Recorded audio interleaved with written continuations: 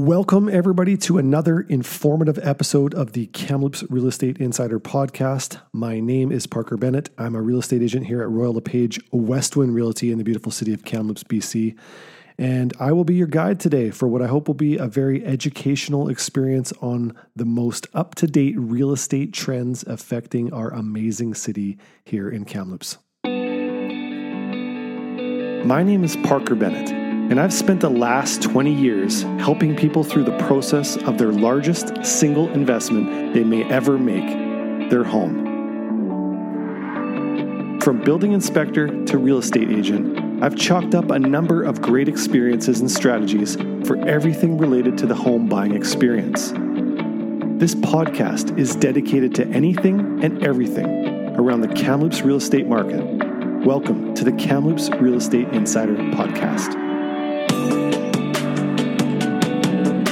Okay, I want to jump right in with what's going on in the current state of the real estate market here in Kamloops. Month ending October 2023, the median house residential price is $710,000. That's up considerably from the month of September, which was sitting at $650,000. So a huge spike in median house price.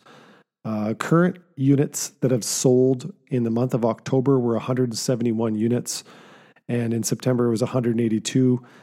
I would say that seems pretty normal. The market always starts to cool, especially with units sold as we head towards the snowy season, and it is November 16th. Yesterday we got a dump of snow on the higher elevations in Kamloops, so the upper subdivisions are probably still white out today, although the weather is warming.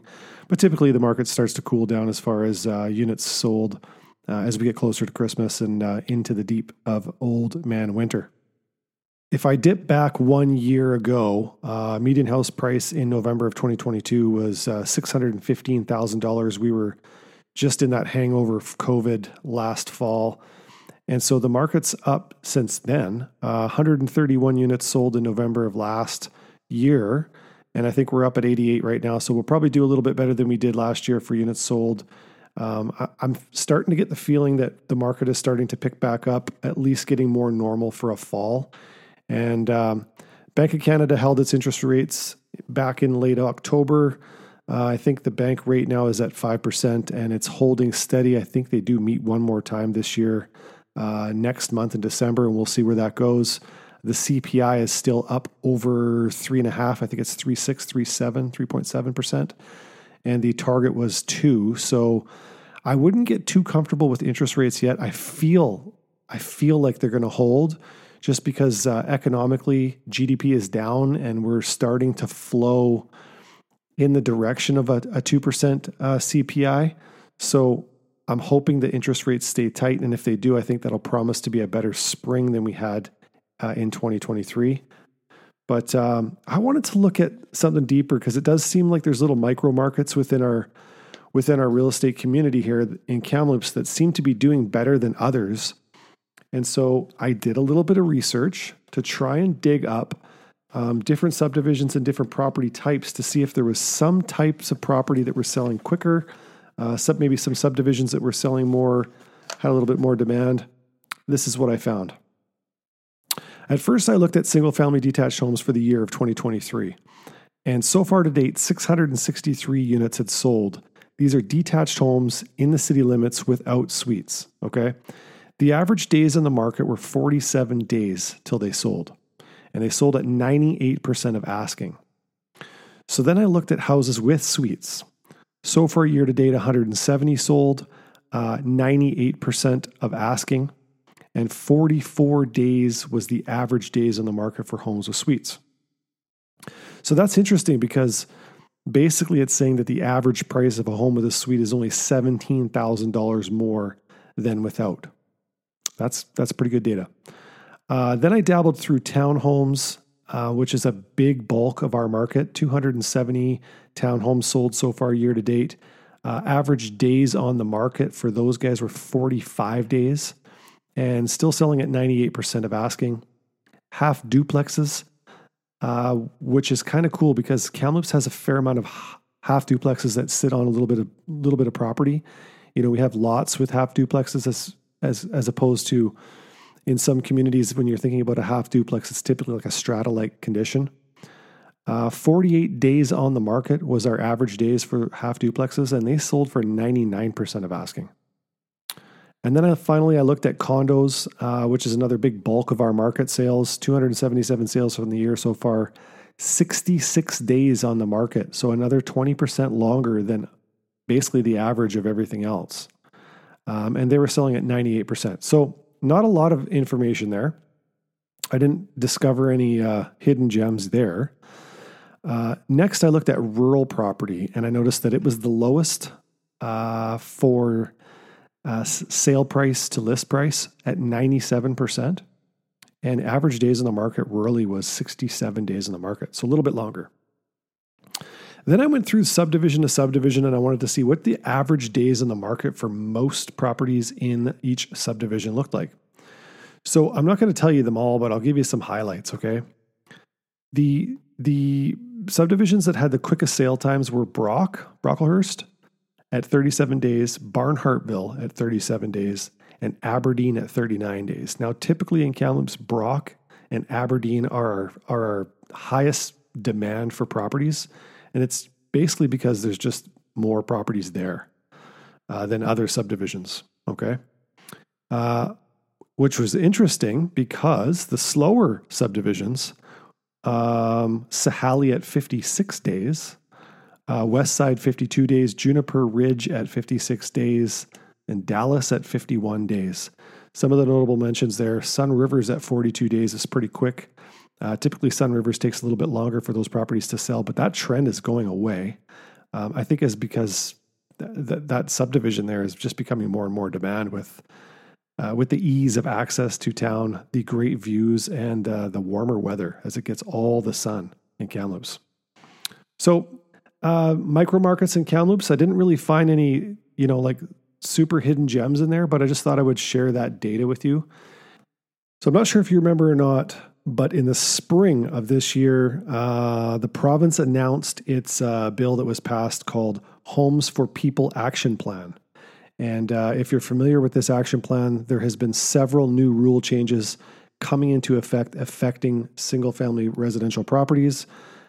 Two on the docket to discuss today. One is going to be the new BC Short-Term Rental Accommodation Act, and two is going to be the legislation around zoning in different municipalities in the province of BC. But first, let's talk about the Short-Term Rental Accommodation Act, because this was kind of a kick. I don't think many people expected it, although there was a lot of discussion about whether or not short-term rentals were affecting the possibility of having more homes for people in the province of BC, creating sort of more long-term rental properties as opposed to being short-term rental properties. So a couple of highlights here is the rule change kind of looks like this. This is going to be me regurgitating how I see the rule change. If you are a owner of a short-term rental accommodation in the province of BC, okay, you will no longer be able to operate that as a short-term accommodation unless it's operating out of your principal residence. Now, there's some asterisks to that, and I'm going to get to that in a little bit. But primarily look at it this way. If you've purchased a condo, maybe in Vancouver or Kelowna or Kamloops or whatever, and you were operating that as a short-term rental property, as of May of 2024, you are no longer going to be able to do that. Basically, the province of BC has looked at data that shows that all these short-term rentals are basically diverting long-term tenants from getting into the market. And they've concluded that that's one of the reasons why rental properties are not only they're hard to get, but they're in demand. So the price of rental property has gone up through the roof with huge demand being put on that rental market. And it kind of goes like this. If you're in a community that is larger than 10,000 people, population of 10,000, or you're in an adjacent community that's larger than 10,000 people, then you are going to have that short-term rental is going to have to be inside your primary residence the way we discussed it before. Now, there's a list online. You can go online and see, and I'm just looking at the list of communities that are going to be affected by this, and I noticed that for Kamloopians, we're definitely affected. But Sun Peaks is not. It's basically being considered a resort municipality, which is going to be an exception to the rule. There's 14 resort communities in the province of BC that are going to be exempt. I noticed that the city of Chase, the village of Chase, the district of Logan Lake, Merritt is not in here, and Cache Creek is not in here. So a lot of the adjacent communities to Kamloops are not actually in the list of compliance. So that's good news. Districts are going to be exempt from the rule. So if you're in a rural property area, maybe you got a farm or got some acreage outside of town, that will exempt you from the short-term accommodation restriction. And it looks like the fines are going to be upwards of 50 grand. So they're not taking this very lightly. I want to read you the definition of a short-term rental. So short-term rentals are accommodations provided to members of the public in a host's property in exchange for money for a period less than 90 days consecutively. So that's kind of interesting because 90 days seems like it's kind of like a medium rental, not a short-term rental, like a medium-term rental. But anyways, I guess that's just my opinion. So you got till May 1st of 2024 to get your property sold. I guess that's going to be the big question now. Is there going to be a big flux of inventory coming on the market of properties that are going to be sold because they were only viable as an Airbnb, and as a long-term rental, they just might not be able to carry the debt service of that big interest rate payment that you're making on your mortgages these days. So it'll be really interesting to see. Like, word of mouth is that I don't feel like Kamloops has a whole lot of issues around this. I'm sure people are going to be affected by it. I just don't feel like we're a community where we had a high volume of short-term rentals. Although there's no doubt there's going to be some in and around the Thompson Rivers University area. And these should roll over to long-term rentals. Hopefully they're viable for the owner. And there's not a huge influx of rental property coming on the market that was geared towards short-term rentals. So I guess the other factor in this whole short-term rental accommodation issue is that for our area of Kamloops, we don't really have zoning that supports short-term rentals. So there's going to have to be a change which allows short-term rentals to accommodate our current zoning plan. Because currently, right now, if you have a short-term rental, really, you're breaking a bylaw in the city of Kamloops because the only short-term rental zoning we have is all around hotels and motels. So right now, currently, even though the way the province sees it, the province wants you to be able to help debt service owning a home. But currently in our city, we don't have the zoning that allows for that. So I'm not sure if that'll change. However, and this is going to segue really nice, because the next thing I want to talk about was new legislation coming to remove zoning barriers for small-scale multifamily multi-unit homes in and around the province. So this is super interesting news because the province announced earlier in November that they were moving towards removing zoning barriers to municipalities that exceeded 5,000 people. And the zoning barriers were based on densifying single-family detached lots, okay? So 3 to 4 unit homes could be now built on lots that were zoned previous as single-family detached homes. And if you had a high-frequency bus stop in front of your property and it was either zoned single-family detached home but on a larger lot, you'd be able to build a 6-unit property on there. So this is really going to change the look and landscape of a lot of the communities in and around British Columbia. Now, as soon as I heard this, I reached out to the city of Kamloops because I was so very curious to know what their take was on it. And at the point, this was this week when I talked to them, they were not ready to discuss anything because basically this legislation caught everybody by surprise, and there was really no discussion with municipalities in depth anyways about some of the hiccups that might come with infrastructure, like water, sewer, parking, schools, transit, all the typical things that would have been the reasoning for current zoning that were implemented in and around our areas currently. So basically, when I reached out to the city of Kamloops, they basically said, we don't have a whole lot of information with regards to what's going to be taking place, but there is an agenda coming. So a policy manual will be given to local governments by the end of December of this year. So they'll have more to discuss, and I hope that we can circle back to the planning department in the city to discuss some of that stuff that's on that policy manual at the end of December. In January, there's going to be more instructions provided to local governments. So it sounds like early next year, we'll kind of have an outline as what it's going to look like. There's going to be some funding given to municipalities, and I assume this is for infrastructure. There's going to be about $51 million of allocated funds. I don't know where those funds are going, and I don't think even the government knows where they will go at this point in time. But the deadline to have bylaws that have changed and requirements set in place for all municipalities is going to be June 30th of 2024. So this is interesting because currently if you have a zoned duplex lot in the city of Kamloops, I'm curious to know if the value of the lot has gone up or has it gone down? Because the value of a duplex lot in Kamloops has always been pretty premium in that you could build a duplex. But now you could build a duplex on any lot, any single family detached lot. And of course, I'm just going by what the theory of this entire new legislation is, but basically it's looking more like you're going to be able to put a duplex pretty much anywhere you want now to densify your lot and to give you more value per square footage of dirt that you own.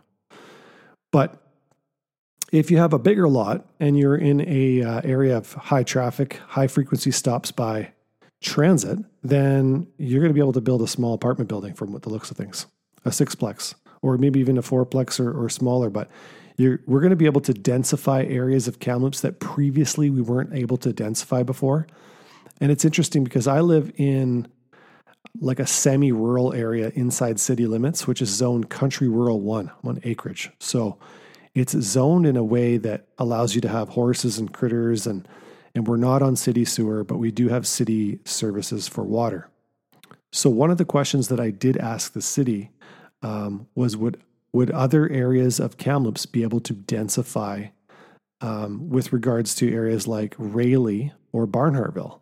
Because these areas typically were blocked from subdivision and blocked from higher densifying the area due to limitations to basically water, and in most cases sewer as well. Because Rayleigh is on their own private sewer system, they're on a private water system that's really pretty much reached its capacity, and Barnhartville has water issues in its infrastructure. But maybe some of that $51 million that the province is going to dwell out, maybe City of Kamloops will help to help with the infrastructure in some of our communities inside our community of Kamloops. So lots to be discussed and lots of interesting things happening. I think if you're sitting on a lot right now and you're thinking about selling a lot in and around the Kamloops area, you might want to hold out till the spring of next year because there might be some zoning changes that bring value to your lot. And the same token, it might even reduce the value.